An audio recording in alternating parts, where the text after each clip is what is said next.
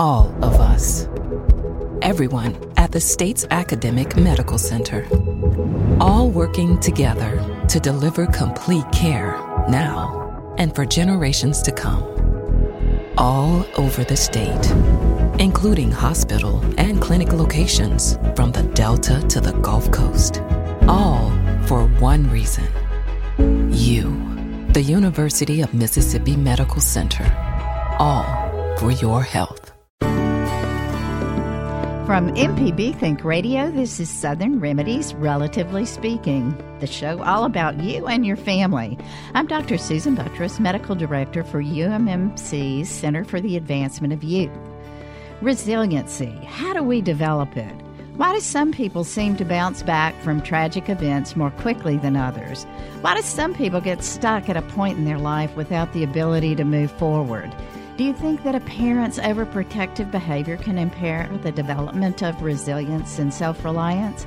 Let's talk about what's going on in your life. You can share your comments and your experiences with us this morning by calling 1-877-MPB-RING. That's 1-877-672-7464. You can send an email to family@mpbonline.org. This is Relatively Speaking from MPB Think Radio.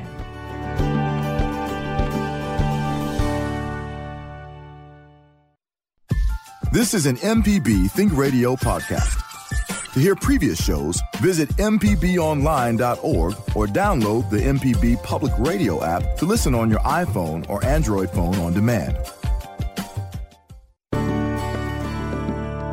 Good morning, and thanks for listening. I'm Dr. Susan Buttress, and today we're talking about resiliency.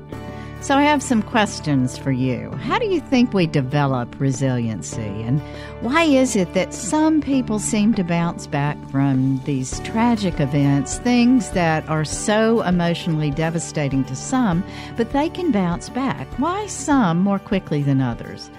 Why do some people get just stuck when something negative happens, or they get stuck in a point in their life when they just can't seem to recover and just can't seem to move forward? Do you think that there is something that happens to us in our childhood that perhaps makes us more or less resilient?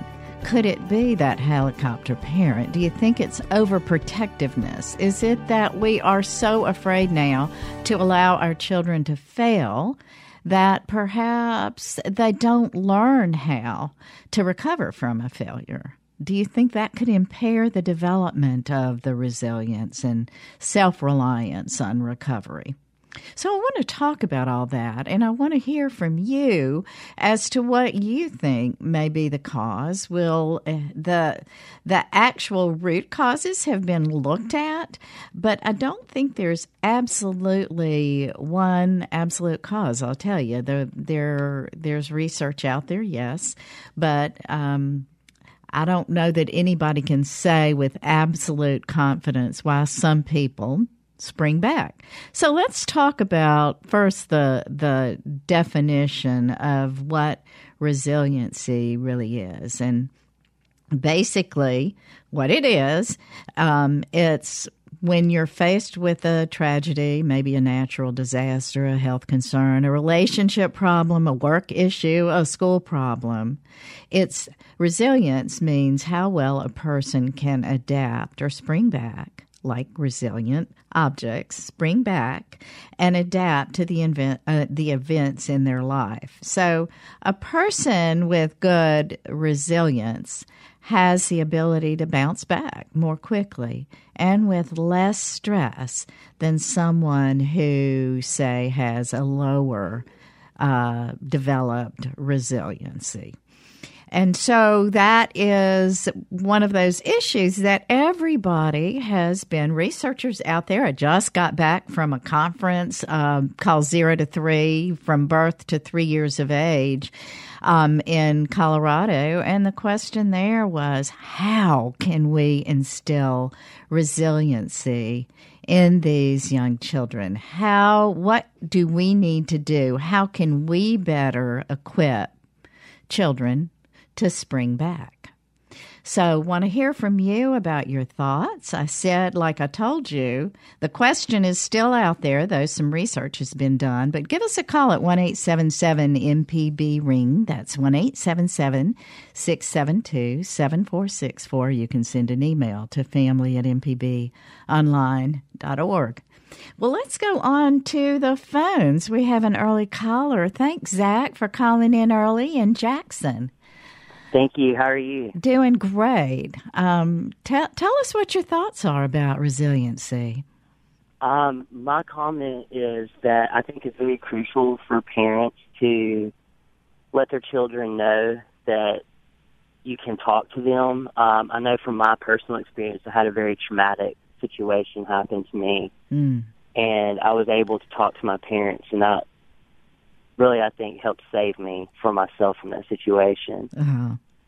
Well, I'm glad to hear that. And Zach, I think you're bringing up a point that we talk about often, is having someone, when something bad happens to you, to turn to. There, like I said, we don't know for sure what creates resiliency, but support, having good, strong parental support, clearly is one of those factors that plays a part. Zach, was it that your parents helped you problem solve through the issue, or was it that they just listened to you and let you talk? Tell us kind of how they were supportive, in what way. They were able to listen to me. They weren't really able to relate to the situation, but they were able to definitely be the shoulder for me to lean on, and they helped me with finding as I needed to get through my situation. Yeah.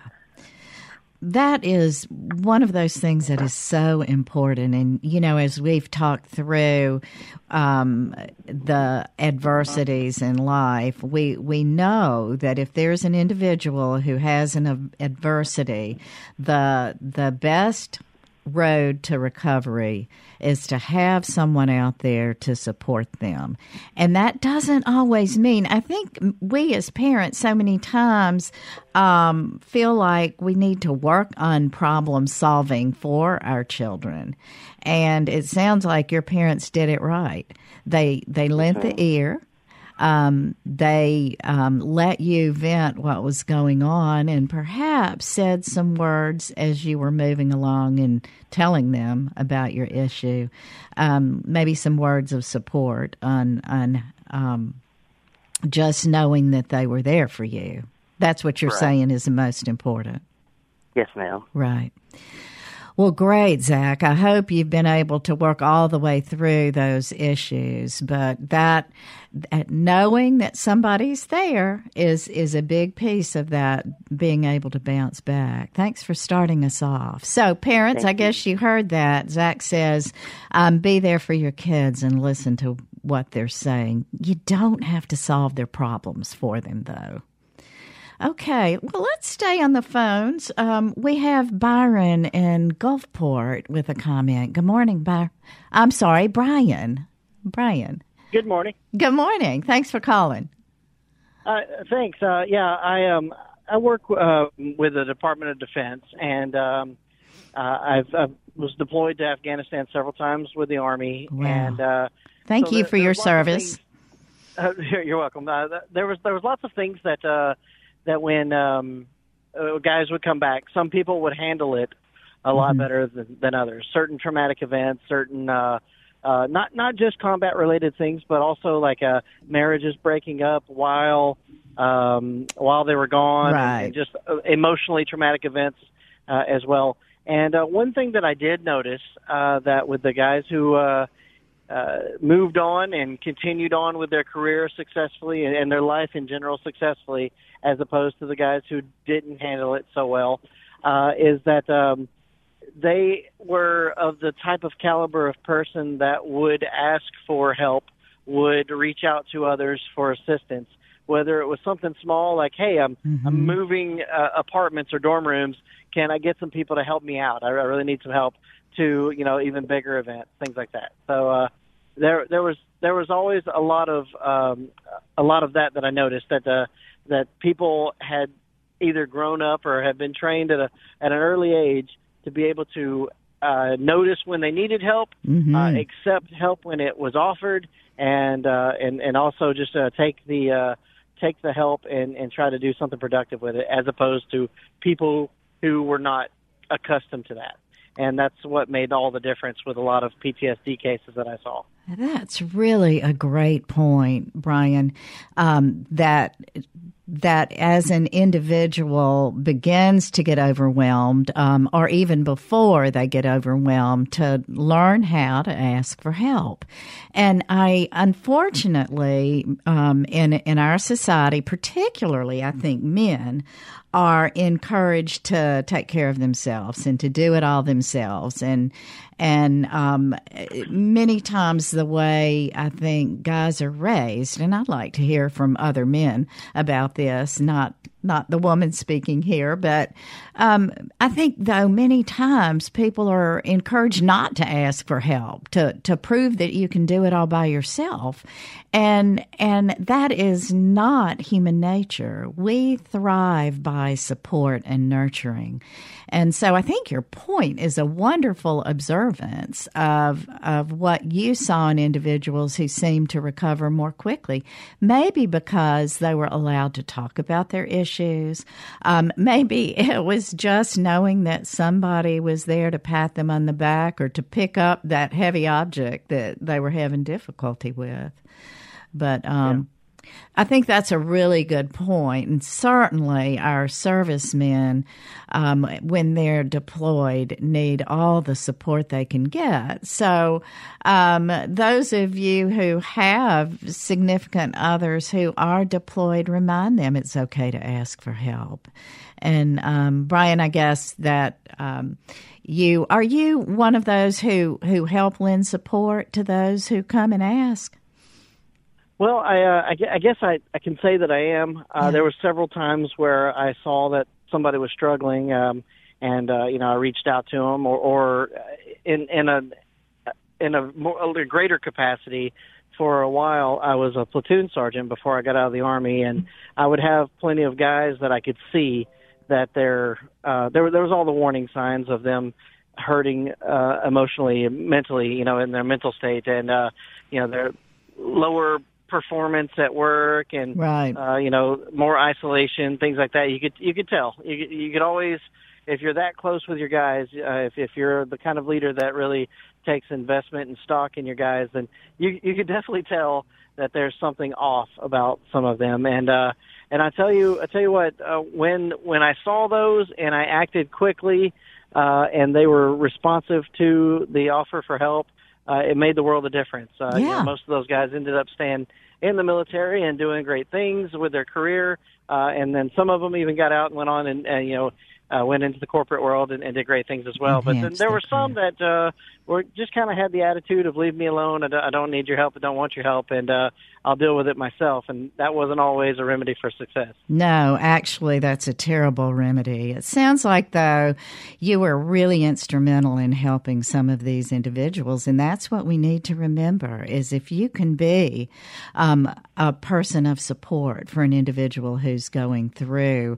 you can help them learn to bounce back from an adversity.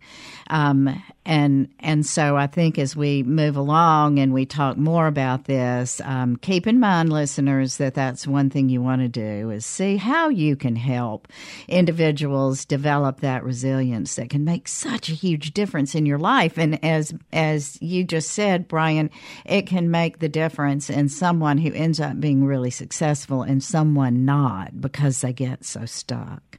So thanks for your call, and thanks for your help. Thank you. With the armed services. We really appreciate it. Well, let's go to our first break, and when we get back, we'll talk a little bit more about who really does have resilience. Does everybody have it? And another question I'm going to throw out to you to mull over and give us a call about what you think during the break as Do you think that children need to fail, individuals need to fail to be able to develop their resilience? I want to hear from you about what you think about that. You can give us a call at 1-877-MPB-RING. That's 1-877-672-7464. You can send an email to family@mpbonline.org.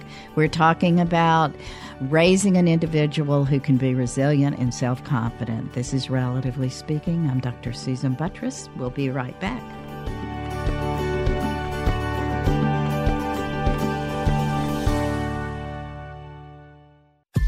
This is an MPB Think Radio podcast. To hear previous shows, visit mpbonline.org or download the MPB Public Radio app to listen on your iPhone or Android phone on demand.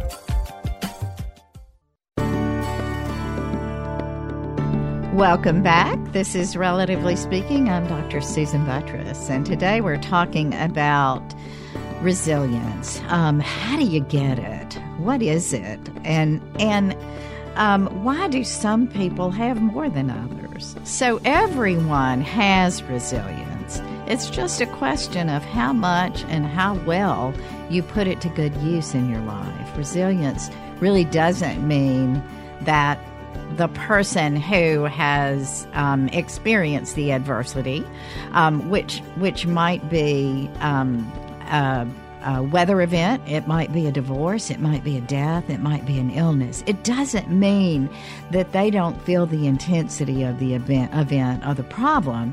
It just means that they found a good way to deal with it and to not let it destroy them, not let it pull them down. And we heard from a couple of early callers about some things that maybe help. For example, having someone there as a support. But one issue that we do know is that some individuals will not allow that support to happen. And I often question why. What happens in our lives that makes us think that we always have to solve the problem ourselves, that you don't have to go ask for help, that counseling or asking for someone to give you some support is a sign of weakness.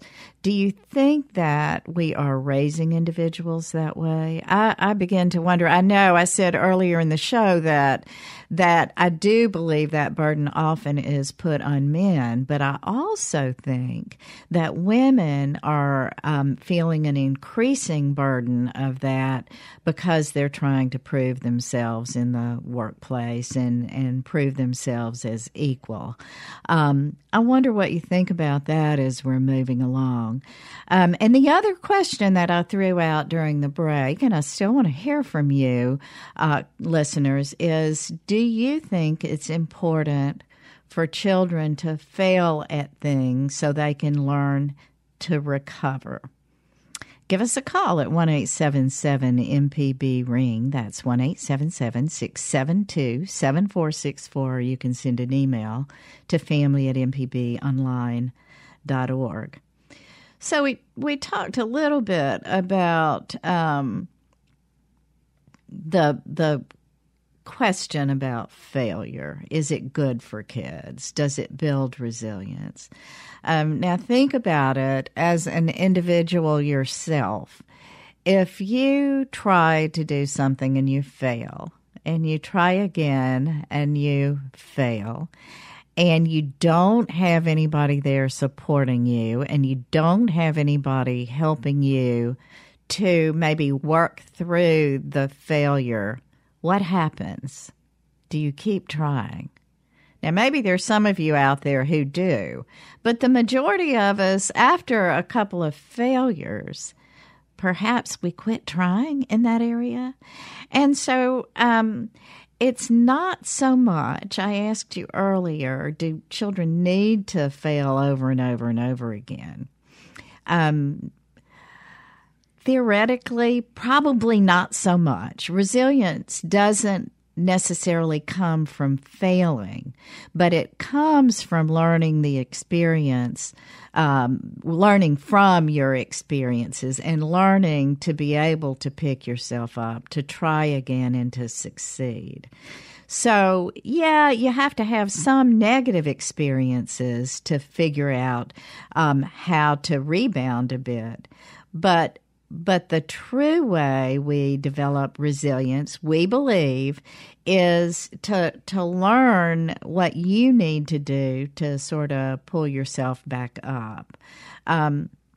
So if you can pull yourself back up and master things, then once you feel like that, oh, I've got this, then what happens?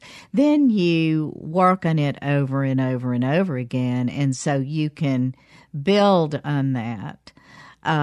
So continual failure may set up a cycle of lack of confidence, giving up, and more failure.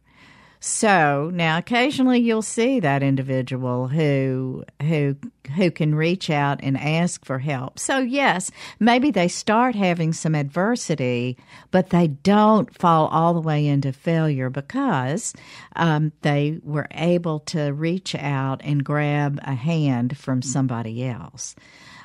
Just thoughts, do you feel like as you have moved through life, do you and helped a growing child, whether your own or another individual or a friend, how do you feel like you help them out? Do you feel like you helped build on, helped a child keep from that continual failure? What did you do?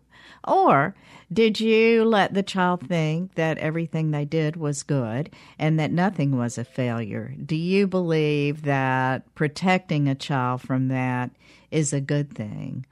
Often we're told as parents that we're overprotecting our child, and they don't gain confidence from learning how to handle things for themselves. So there is a balance there between allowing yourself to step back and remembering that you can't save your child from everything versus being there so that they can never learn that they can do something on their own. So I hear this often. Parents are so afraid that the child won't make a team or won't be in the popular group or won't get to go to a birthday party or will hear something negative about themselves from a teacher, that they jump in and save them over and over again. And what I'm saying is many times in those cases, it's thought that if you don't let a child step through some sort of adversity, that they may not learn how to deal with adversity and may not believe that they can problem solve on their own. So do you feel like perhaps your life was held back by a parent who was always there too much? Did you find that you had to push back? Or are you a parent who is working hard not to hover because you want to protect your child from everything, but you are trying to step back? I think we talk a lot about helicoptering, and I guess my question to you is: a helicopter parent somebody who hovers more than you do? Is a helicopter parent somebody who just does that step over you? Or do we all tend to hover a little bit? I don't know. I think as a good parent, you want to protect your child, but at the same time, it's important to know they need to be able to problem solve. So join in the conversation. I want to hear what your thoughts are about resiliency and why some people are better at recovering than others. Or do you feel like there's something sometimes that your friend or family might do that holds you back?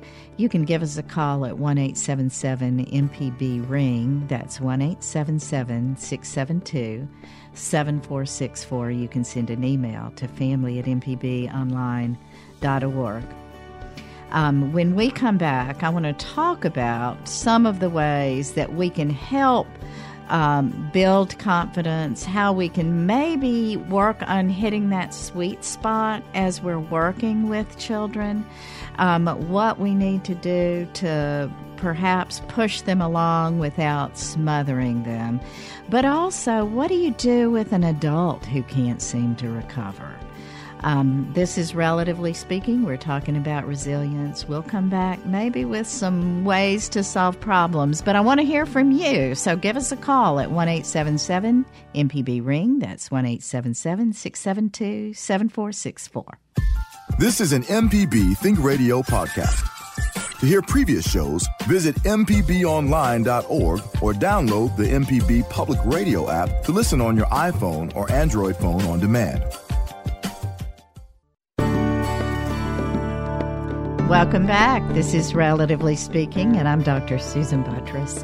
Today we're talking about resiliency. How do you develop it? How do you help others develop that resiliency?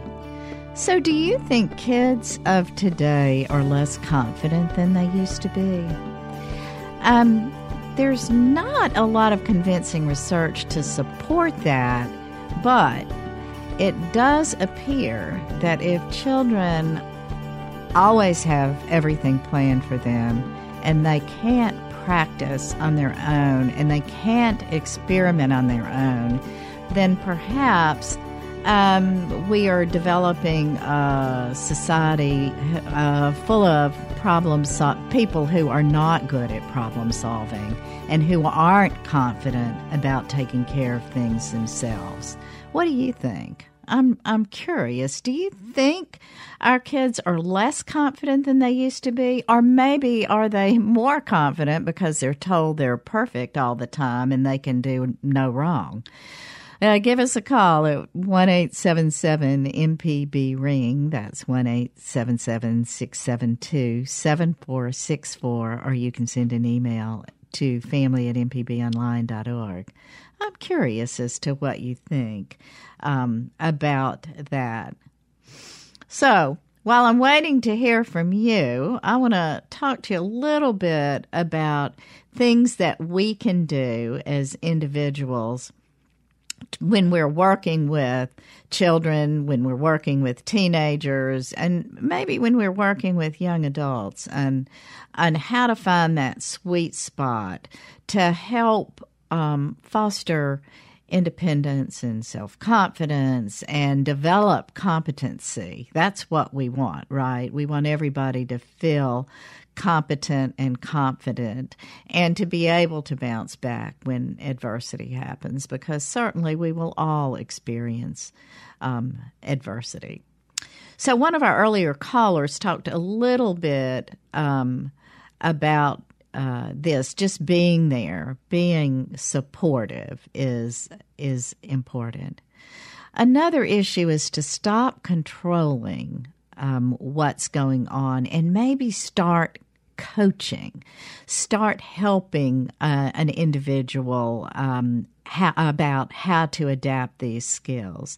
You know, coaches help kids develop skills, but kids play the game. So your job, when you're trying to be that coach, whether it's a job coach or a personal coach or a parent, is to support that individual so that they can develop on their own. You can encourage them to move forward, but you can't do it for them. And so I think that's when we jump in too quickly and do it for an individual. It does not allow them in any way to develop a skill set, whether that's on a job and the manager always takes over and does it rather than coaching that individual. So stop controlling and start coaching is something that we all need to remember to do.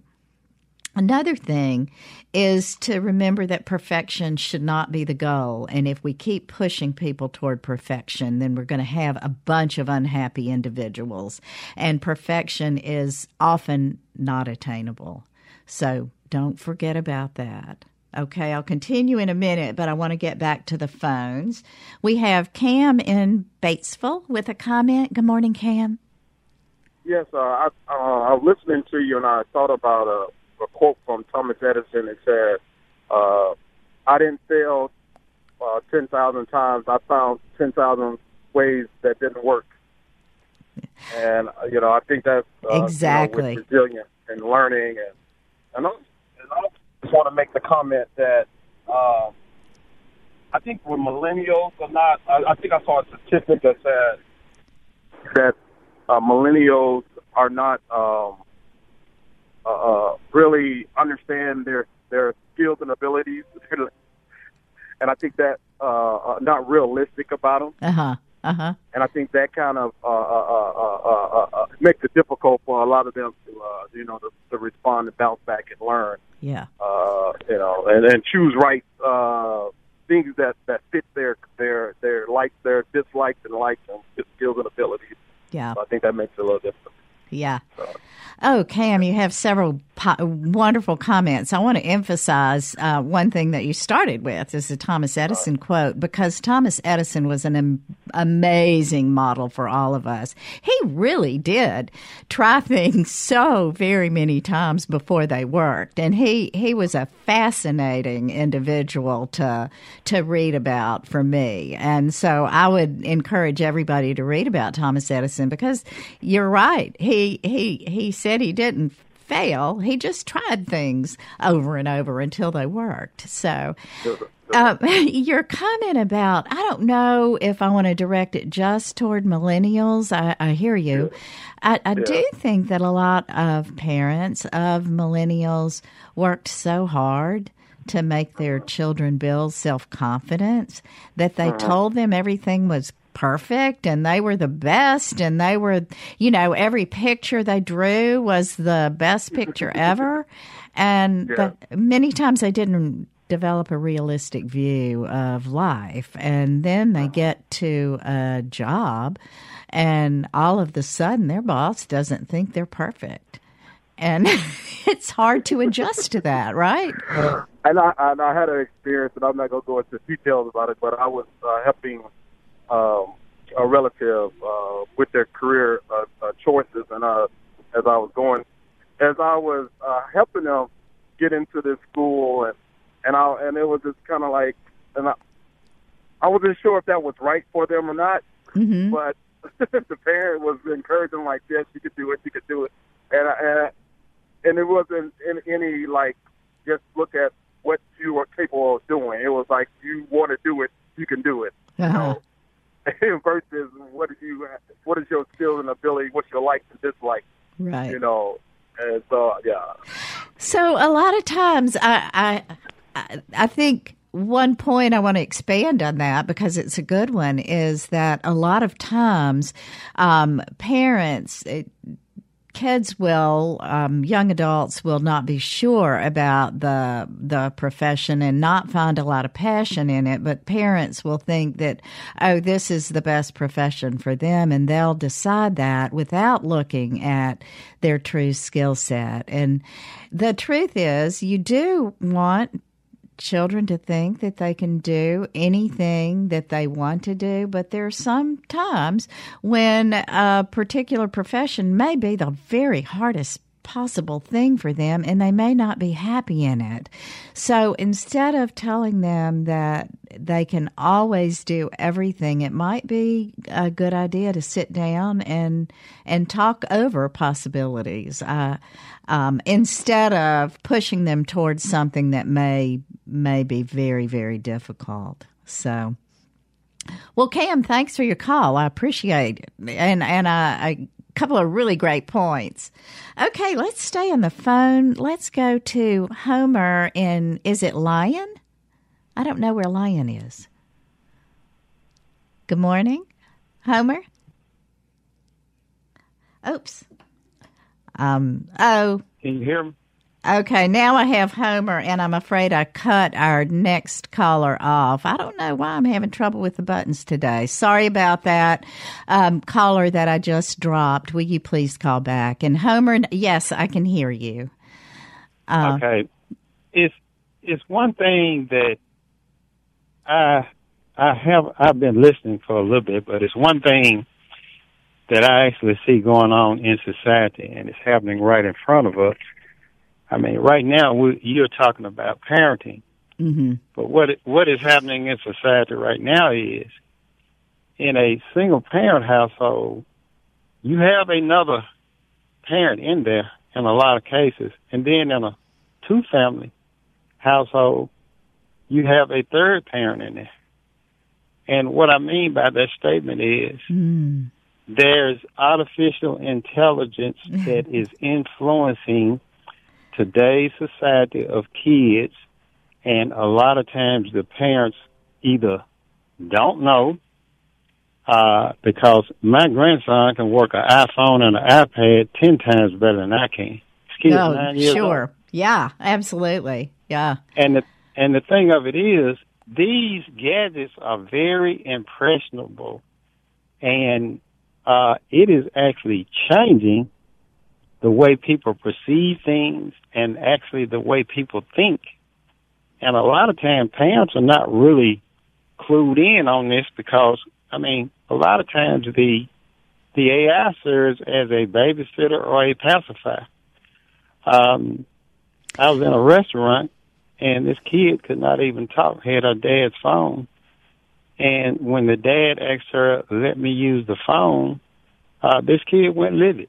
I mean, it was amazing. And I'm sitting here going, this kid will never be. And see, you got a generation right now under 30 years old that has never remember when it was not a cell phone. That's right. That's absolutely right. And let me tell you something. I was a marketing major in college. I look at advertisement closely, and I try to see what advertisement is doing now because it's different. On the higher end, what you got, you got this AI in the house, and it's acting like sometimes a second or a third parent and impressioning kids. And then on the other end, you got people like Google and Facebook who are selling ads from this standpoint. I'm selling you an ad. I'm trying to perceive to you how to perceive. Yeah. So, Homer, you are absolutely right on some fronts. First of all, that I've not heard it put as a third parent in a household with two parents. But your point is a good one because so many times there is so much time spent on technology that children really get almost no influence from their parents, and all the influence is from what's going on the internet, on Instagram, on Snapchat, on Facebook, or they're Googling information instead of learning it. And, I think that your point is well taken. Also, in a restaurant, and I think we all have seen this, it's easier to go to a restaurant and hand a child an iPad or a cell phone. They'll be quiet and they'll watch movies, but they won't interact. And so once again, you have that lack of development of social skills if you're not careful. Exactly. And you just hit the nail on the head. So what happens is you don't develop social competence. You don't develop the ability to share your needs because it's all before you on your screen.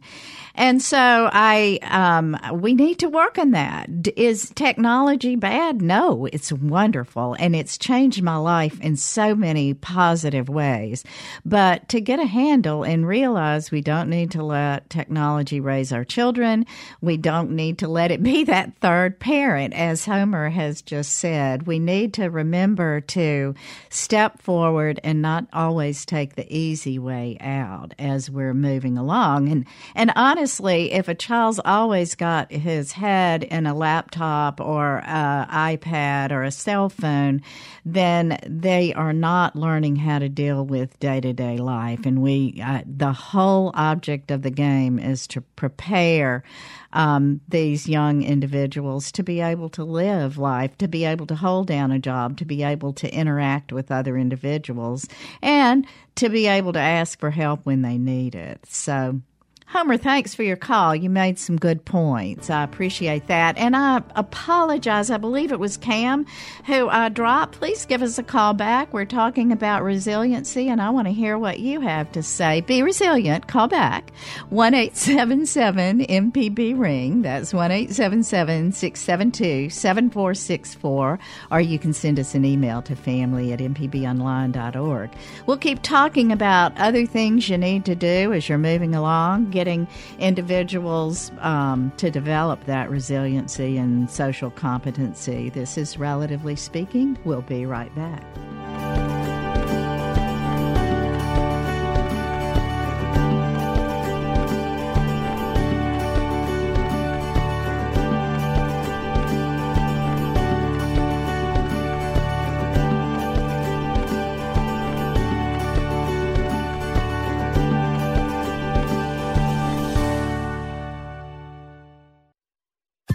This is an MPB Think Radio podcast. To hear previous shows, visit mpbonline.org or download the MPB Public Radio app to listen on your iPhone or Android phone on demand.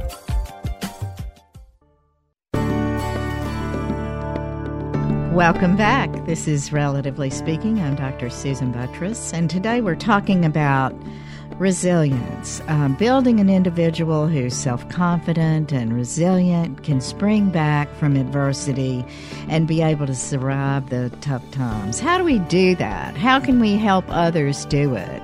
Is it too late when you're older? No, it's not. But it may take a little bit more support as you're moving along. So join the conversation by calling us at 1-877-MPB-RING. That's 1-877-672-7464. You can send an email to family@mpbonline.org. Well, let's go back to the phones. We have Craig in Biloxi. Good morning, Craig. Yeah, good morning. Yeah, thanks for calling. Yeah, I was thinking that maybe you could have some sort of activity for, like, if someone's going to leave home. Are you still there? I am, yes. Okay, that you could have, if they're going to leave home soon, you could set up, like, where they pay rent with Monopoly money, or if they're going to build something, they could go to the store with you and pick out everything they need, or, if they're going to bake something, they could do that. Yeah. Yeah, those are some great ideas just to help them develop competence. I think the game, you mentioned Monopoly. I think that Monopoly is a wonderful game, so that you learn how to use the money, you learn how to buy and sell, you learn that sometimes things don't work out for you. Somebody sometimes comes in and creates a moment of adversity for you. Monopoly game playing for character building sometimes can be really good, Craig. I think that's a great suggestion. And it helps with problem solving, and it also helps with mathematic facts and being able to learn how to add and subtract. Right. Well, everyone practices. I mean, firemen practice putting out fires. College is practice for doing jobs. I mean, it's all practice. So this would be practice at home with parents, with whatever you want to practice on. I think that is a great idea and it's a great sharing and family time. And I know game playing is one of those things that I know our grandchildren just love to do, and it creates the face-to-face interaction. So think about an old-fashioned game board. It's not a bad idea sometimes to do that. And I think manipulatives, having the money in your hand sometimes is helpful. Being able to count the blocks off. And I know you can do it online too, and that's fine too, if that's the easiest way. But sometimes the old-fashioned game boards encourage a little more interactive play. So, good suggestion. Well, go ahead, Craig. Okay. Yeah. Yeah, you could pretend to be a cashier, or you could pretend to be the landlord or the policeman or anything else, and that helps. That would help with interaction. Absolutely. Good suggestions. Thanks for calling in. I appreciate that. Okay. So, parents, don't forget about playing games. Let them sort of practice life before they have to go out and do it. Well, we still have a couple of minutes for a caller. If you'll give a call at 1-877-MPB-RING. That's 1-877-672-7464. Let's go ahead and talk a little bit more about building that resilience, building that confidence. So here's another way. We talked about, should you let a child fail? Should you let individuals fail? And from what has been shown in emotional social development is probably not necessary to fail all the way.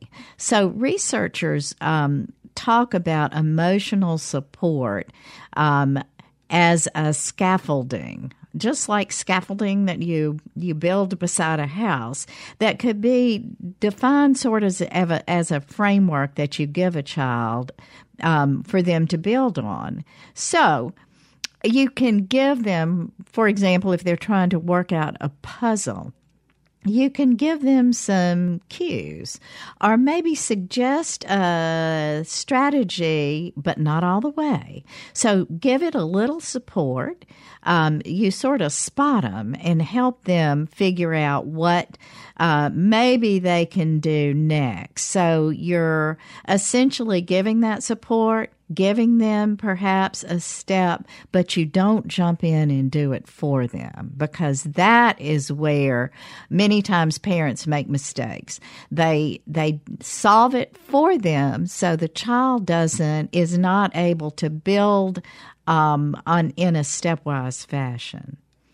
The other thing, we had one of our earlier callers mentioned that a parent was encouraging perhaps an individual to go toward a job that maybe they weren't able to do. You want to be careful not to set your child up for failure. You need to make sure that you're offering structure for him to succeed. So if you think that there is a task that obviously he absolutely cannot do, do not encourage him to do that task. Perhaps encourage him or her to do something that is a step below that task. So to learn how to do it in more of a stepwise fashion. Research has shown that children who see their parents stand by and let them completely fail is not positive. Children view that as parents who don't care about them. At the same time, some research has shown that children do not appreciate parents coming in and stepping above them or ahead of them. So it's important to give support, to remember to give support, but not to step all the way in and do it for them, and do not set them up for failure. So that's really, really important. The other issue is to encourage, and to encourage as much as you can. I see we have another caller. I want to get Timothy in, who's in Louisiana. Before Timothy, we've got a couple of minutes. Tell us what your thoughts are. I'll make it quick. Good day to you. Good. I would say the most important thing a parent can do is exemplify the behavior they expect. You know, I learned to learn by watching my parents study and learn. You know, and as far as I'm concerned, I will repeat what my father said. No matter your age, if you're not studying, you're falling behind. You know, Timothy, that's probably one of the best lessons we could all have is, you said, exemplify, be that model. Be a model of how fun it is to learn. You know, my children's 95-year-old grandfather would pull out a history book or pull out an almanac. I'll never forget this. And he would study and read about something his whole life, he studied his entire life and always loved learning new. And I think that instilled such a value in all of his grandchildren.